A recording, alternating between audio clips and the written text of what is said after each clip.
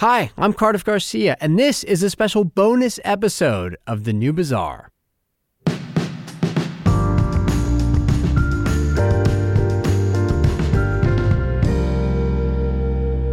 On the most recent episode of The New Bazaar, I spoke with Tim Harford, the author of The Data Detective and the host of the Cautionary Tales podcast.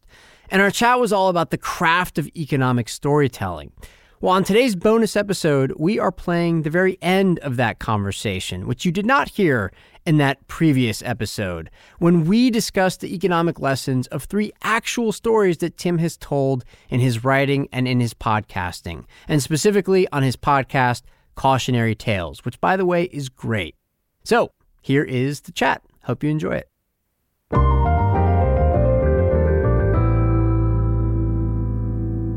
Well, having established the importance of storytelling and having discussed something of the craft of storytelling, let's tell a few stories from Cautionary Tales and from The Data Detective. You ready? Yeah, sure. Let's start with a recent episode of Cautionary Tales, which I thought was fantastic. And I would describe it as Tim Harford's true story of the fake story of the fairy tale of Hansel and Gretel. And it's about the dangers of being credulous, including for those who warn most aggressively against being credulous. So why don't we start there? Give us sort of the brief version of the story, the quote-unquote, and it's important that I put this in quotes, the true story of Hansel and Gretel. It's nested. It's a real Russian doll, this one. I mean, in fact, the whole podcast was bracketed by a discussion of the movie Fargo and this tragedy that was associated with this movie Fargo. So even without getting into Fargo, which we probably don't have time for, the Hansel and Gretel thing. So it's about this guy who, living in Germany in the 1960s, suddenly recognizes this landscape. He's walking through the woods and he recognizes this landscape. It's like this sense of déjà vu. And he realizes it's a perfect match for this beautiful illustration of this first edition of Grimm's fairy tales. And he sees the illustrator has depicted this landscape, and the story that the illustrator was illustrating is Hansel and Gretel. So this guy's like, his name's Georg Osseg, and he's like, wow, what else in Hansel and Gretel is true? And he goes on this long quest to try to figure out, let's just assume the story of Hansel and Gretel is actually history, not a fairy story. Can I find archaeological evidence for this? And he finds all sorts of things. He finds the tree that the woodcutter has tied a rope around to fool the kids into thinking that he's still chopping wood, and he's not. He finds the river that the children crossed. He finds the witch's cottage. He finds a skeleton inside the ovens in the witch's cottage. This is where the Gretel pushed the witch into the oven, if you remember the story, and the witch burned. He finds a recipe for gingerbread. Remember, it was a house made of gingerbread. He finds a recipe for gingerbread inside this locked steel box. And all of this other stuff. He finds loads and loads of evidence and puts together this compelling case. And his story is told in this book called The Truth About Hansel and Gretel. And the great thing about The Truth About Hansel and Gretel is it's just a joke. The whole thing's a joke. Georg Osseg doesn't exist. Nobody ever did this stuff. If they did, I mean, when you start looking at it closely, none of it makes any sense. A lot of this stuff is completely ridiculous. But The Truth About Hansel and Gretel, which was a book published by a gentleman called Hans Traxler, who, by the way, was a satirist. I mean, he did cartoons and, satirical comedy pieces. When it was published, it was just this smash hit. And people took school trips to visit this part of Germany, and people wrote from around the world expressing this interest in this new field of fairy tale archaeology that might inspire the spirit of international cooperation. And then when he confessed that he'd made it all up, then people reported him to the police. And so it's all about how we can convince ourselves of certain stories. It's about the role of satire. It's about what we believe and what we don't believe, and how can we be persuaded to be more skeptical when we should be more skeptical. And yes, and the whole thing is wrapped in this story of Fargo, and there's another bait and switch there. Like, did Fargo cause someone's death or not? And who should we believe that or not? I mean, that's also an amazing story, but yeah. Tim, here's what I learned from both the story of this book, The Truth About Hansel and Gretel, and the connection to what happened, with the movie Fargo. And we're not going to get into that in detail, partly because I want to leave people with some suspense about what's in this amazing episode of Cautionary Tales. What I learned was that if you label something the truth, okay, even if it's blatantly an act of fraud or satire and it's just not true at all, if you label something the truth, a lot of people will simply believe it. That a lot of people want to believe that the fascinating story that's so mysterious and full of suspense is true. And that can be really quite dangerous to label something true when it's not. It can indeed. And of course, the reverse is true. So you can label something fake news when in fact it's true. And what's really going on here is that Daniel Kahneman, the great behavioral scientist, author of Thinking Fast and Slow, winner of the Nobel Memorial Prize in Economics, he said that when we're faced with a difficult question, we often substitute an easier question and answer the easier question instead. And we don't notice that we've made the substitution. And what's going on in both the cases of people falling for these satires and in the case where people read a true story but think it's fake news is we have this hard question, which is this true? And we substitute the easier question, which is, does this ring true? Does this feel right? Does this sit well with my preconceptions? And we don't notice that we've substituted our emotional kind of satisfaction with the story for this more rigorous process of actually trying to figure out whether it makes any sense. But we do that all the time, and that's one of the points that I try to make in The Data Detective. That so often, just whether something chimes with our emotions is the basis on which we decide whether to believe or disbelieve it. Whereas actually, we should be willing to put in a little bit more hard work and actually critically analyze this stuff. And that if we do, that hard work is actually its own reward. It's worth it to do that work, because actually the world is much more satisfying when you engage your curiosity and get stuck in. Yeah. The story of Florence Nightingale is one that you touched upon a little bit earlier in our chat. She was, of course, the very famous British nurse and campaigner for better conditions in hospitals, military hospitals famously, and also civilian hospitals. And of course, she was a statistical pioneer along with, as you mentioned, William Farr, the very famous statistician from the 19th century. There was something quite fascinating about Florence Nightingale as well, which is that she really knew how to use the tools of statistics and visualizations to wield influence and not just to present something that was pretty and true. She actually made the case that, this is what will get Queen Victoria and other prominent people to pay attention to her, that these beautifully designed visualizations combined with their statistical power is what will get the right people, the right audience to listen to her, and that would make a difference. So I took away from this a lesson, not just in the importance of storytelling and not just in the importance of visual storytelling, but in the importance of having the right audience for your storytelling. She was very clear that this was the strategy. She wrote a lot of letters, I guess a lot of Victorians. And in her letters, she was crystal clear that she was going to use these diagrams as part of the communication strategy.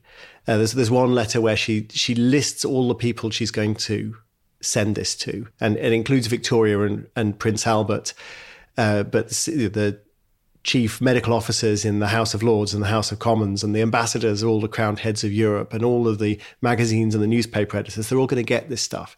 And there's one point where she's very dismissive about Victoria, and she says, we need to send the Queen this report. She may look at it because it has pictures. And this is like what people said about Donald Trump, right? Yeah, but the thing is, it's true. It's revolutionary at the time, particularly in the British statistical circles. The French were using some data visualization at this point, but British statisticians would communicate through big tables of data. They're just, here's all the data in a table, and maybe you have to unfold the page and you have this huge kind of bit of paper spread out over your desk with all of these numbers on. But the idea that you would draw a picture of the data was really just not done. And she understood that a picture is worth 1,000 words.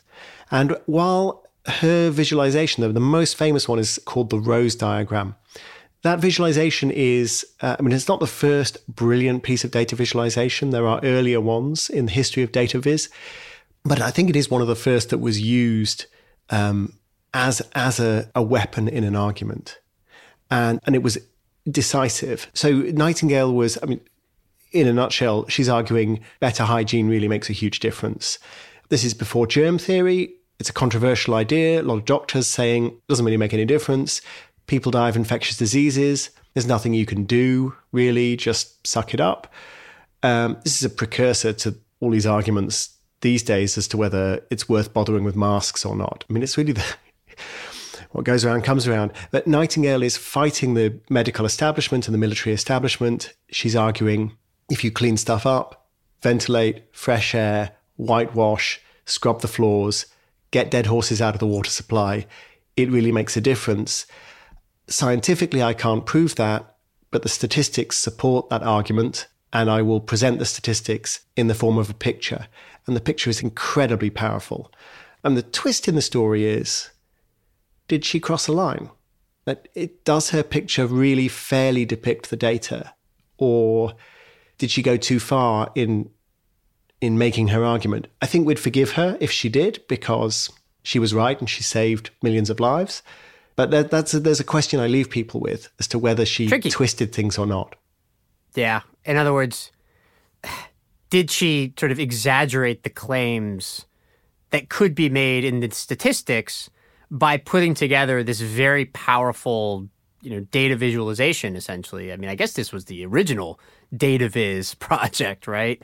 By presenting something that exaggerated the claims that could realistically be made. That's the question, right? My argument would be, personally, that I don't think she exaggerated anything, but she framed it so perfectly as to put all alternative explanations of what you were seeing out of people's minds. So they just weren't able to conjure alternative explanations for what was going on.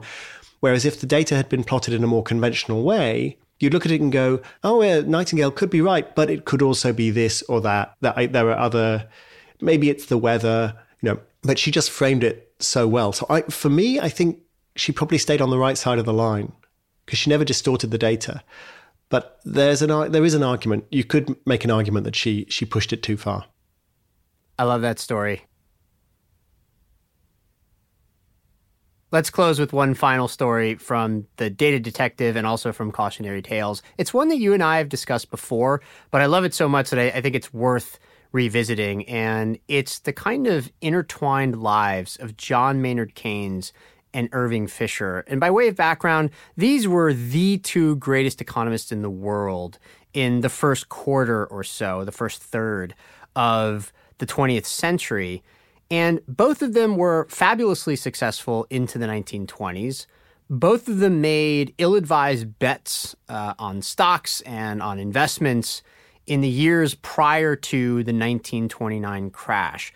Fisher famously lost his shirt in that crash right after unfortunately making the famous claim that the stock market had reached a permanently high plateau. And that is where the sort of knowledge of Fisher's life typically ends for most people. It's what happened next that you tell in The Data Detective, and it's what fascinates me too, because Keynes also lost a bunch of money in the 1929 crash. But unlike Fisher, he didn't double down on the same mistakes, whereas Fisher kept investing, he kept borrowing money to invest, and he kept losing money. Keynes pivoted. What is the lesson we should learn about Fisher's doubling down and Keynes doing something totally different afterwards. Yeah, I mean, I love the story of these two men, partly because they're in some ways so similar and in some ways so different. Keynes's last words are often said to have been, "I should have drunk more champagne." Whereas Fisher didn't drink and was a big proponent of prohibition. So in some ways, their characters are very different, in some ways extremely similar. But what I wanted to do was just to explore, fundamentally, they're in the same situation, they made the same mistake. How come Fisher loses everything and Keynes dies a millionaire? And it's really about Keynes's ability to change his mind. That's the simple story. He changes his mind and Fisher doesn't. But then you go, well, why did Keynes change his mind? Why couldn't Fisher change his mind? And then that's an exploration of, to what extent is it the context? To what extent is it the character? And I think it's a bit of both. But Fisher was, I think, more exposed personally, but he was also more exposed reputationally. He'd been much more public about his forecasts, which made it very difficult to row back. Keynes mostly was making these forecasts in private. He's losing money in private. He's embarrassed in private. And so he can back away. That's partly what's going on, but it is also a difference in the two men's character and how fundamentally predictable they thought the world was. Fisher was in many ways an absolute sort of quintessential economist. He paved the way for modern economics, which is highly mathematical, with his view that fundamentally, everything can be quantified, everything can be measured, ultimately everything can be forecast. And Keynes always had this slightly different view that, well, yeah, some stuff can be quantified, some stuff can be measured, some stuff can be forecast, but some stuff is just a game. Some stuff is just animal spirits. Some stuff you're never going to get right. And if you get it wrong, don't beat yourself up. Just dust yourself down and try again. And I think that view that some parts of economic life are just imponderable really helped him. Because when he did get things wrong, he just didn't take it so personally. And I think both men are brilliant, and both men had really important insights into the way the world works. But if you want a forecaster, I think you stick with Keynes, someone who is interested, is engaged, but doesn't take it too seriously, because that enables you to change your mind. And there was this wonderful comment about Fisher, not made by Keynes, made by yet another forecaster, but this guy, a guy called Roger Babson, said about Fisher, he's a splendid citizen, but his problem is he thinks the world is ruled by numbers, but it's really ruled by feelings. And I suppose the argument I'm making in The Data Detective is that it's ruled by both. Yeah. And in the case of Keynes and Fisher, the story of Fisher is so sad because it wasn't just that he doubled down and he lost all his money. I mean, he was left in complete penury, dependent on relatives to survive, and died a kind of lonely and broken man. Keynes also, by the way, died, I think, prematurely in the 1940s. But as you said, he was at least reported to have gone out on a sort of on a note of like, I wish I'd partied even more than I actually did. But the story of Keynes and Fisher also, to me, is one that's interesting in terms of how we perceive outcomes. Because, we know what happened to Keynes and Fisher now. And as we apply it to their story, if things had gone the other direction, if the stock market had bounced back and Fisher had made all his money back and Keynes had made a couple of wrong bets, we might be looking at Irving Fisher and thinking, well, there's a man of principle. There's a man of conviction who hangs tough during the difficult times and wins out in the end. And we might be saying of Keynes, well, look at that flip-flopper, no convictions, no principles, just kind of goes with the flow. And we might be interpreting this story completely differently, even though I do believe in the case that you make, which is that actually there's a tremendous virtue in mental flexibility and in the ability especially to change your mind. The story itself in some ways could have turned out quite differently if the world itself had turned out somewhat differently, which, who knows, it could have, right? And so I'm fascinated by the way that we look at a story and we have these perceptions of the virtues and the deficiencies of characters. But a lot of that I also think is driven by what actually ended up happening, right? I think You're absolutely right. And it gets to an important point in this business of using stories to illustrate ideas about the world. So for me, it's important to get the facts straight. Like, what do you think is actually true about the world? What's the argument you're trying to make? Ideally, what does the evidence show?